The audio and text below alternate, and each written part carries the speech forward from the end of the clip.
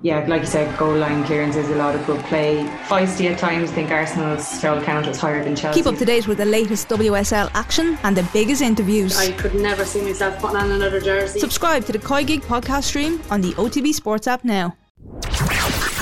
The OTB Brief. Everything you need to know about sport every morning. Good morning, we hope you're well. It's Monday the 21st of February and this is the OTB Brief with Cathal Mullaney as we take you through the morning's sporting stories and also take a quick check on the back pages in the papers. Well, let's start with yesterday's Premier League action, and Manchester United interim manager Ralph Rangnick says his side showed unity in their Premier League win over Leeds. United were 4-2 winners at Elland Road. That solidifies their place in fourth place in the table. Disappointment again though for Brendan Rodgers and Leicester yesterday. They suffered a 2-1 defeat to inform Wolves at Molineux. In Scotland, Celtic now 3 points clear at the top of the Scottish Premiership. They beat Dundee 3-2 yesterday. Rangers slipped up against Dundee United in a 1-1 draw.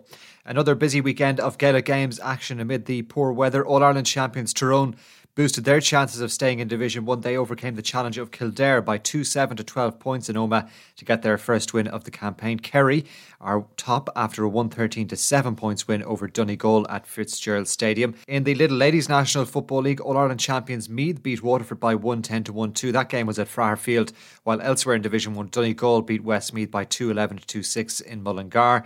And in the AIB All-Ireland Seniors Club Camogie Championship, Galway's Sarsfields and Wexford's Oulart de Bala will meet in the final. That's after their wins over Schlockneal and Scariff O'Gonolo yesterday in their semi-final matches. In golf, Rory McIlroy says plans for a breakaway tour are dead in the water. The establishment, of course, of a Saudi-backed tour to rival the PGA Tour has been mooted. A number of players contacted about that, but Dustin Johnson and Bryson DeChambeau have both committed to the PGA Tour, and McIlroy has described comments by Phil Mickelson about the proposals as ignorant, amongst other things. On the course yesterday, Joaquin Niemann claimed the Genesis Invitational title. He finished on 19 under par. That was 2 shots clear of Colin Morikawa in second. McIlroy ended in a tie for 10th on 10 under par. He had a final round of 68. Let's take a quick check on the papers for you this morning. Lots of them leading with the poor weather over the weekend that marred the Gaelic Games action across the country. Kingdom not sitting on defence is the front of the Monday sports section in the Irish Independent. Kerry's new mean streak, as Eamon Sweeney writes on Kerry's forum under Jack O'Connor. Also plenty of coverage of the other games in the Allianz Football League this weekend. From there we go to the Irish Daily Mail. Back page says Leeds yobs shame. FA to investigate missile hits Elanga.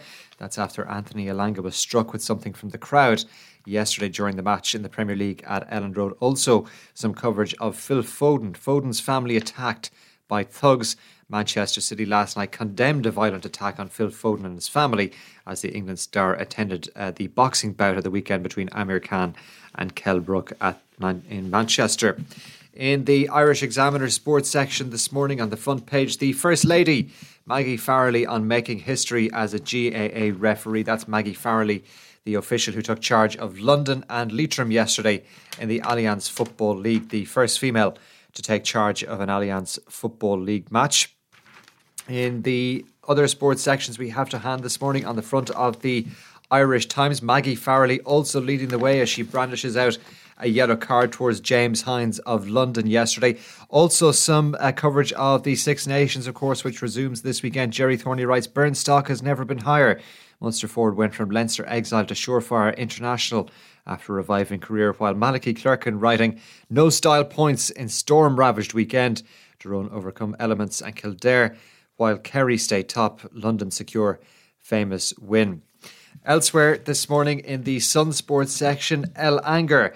FA probe as fan missile hits Anthony Elanga on the head, but Star gets up to silence Bielsa's boys. That after Elanga was hit with something from the crowd yesterday. That also the lead story in the back of the Mirror Sports section today, and they lead with the headline, just one word, idiots. Rangnick raps Leeds fans after Elanga was hit by a missile.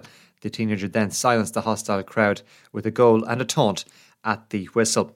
So that's a flavour of the sporting pages on this Monday morning. Don't forget that OTB AM is back from 7:30 as usual, reflecting on a very busy weekend, and you'll catch that on our social and digital channels from 7:30 OTB back as usual across the various platforms. We're back with the brief again tomorrow, Tuesday morning. Until then, enjoy the rest of your Monday. The OTB Brief. Everything you need to know about sport every morning. OTB Sports Radio. Live 24/7 on the OTB Sports app.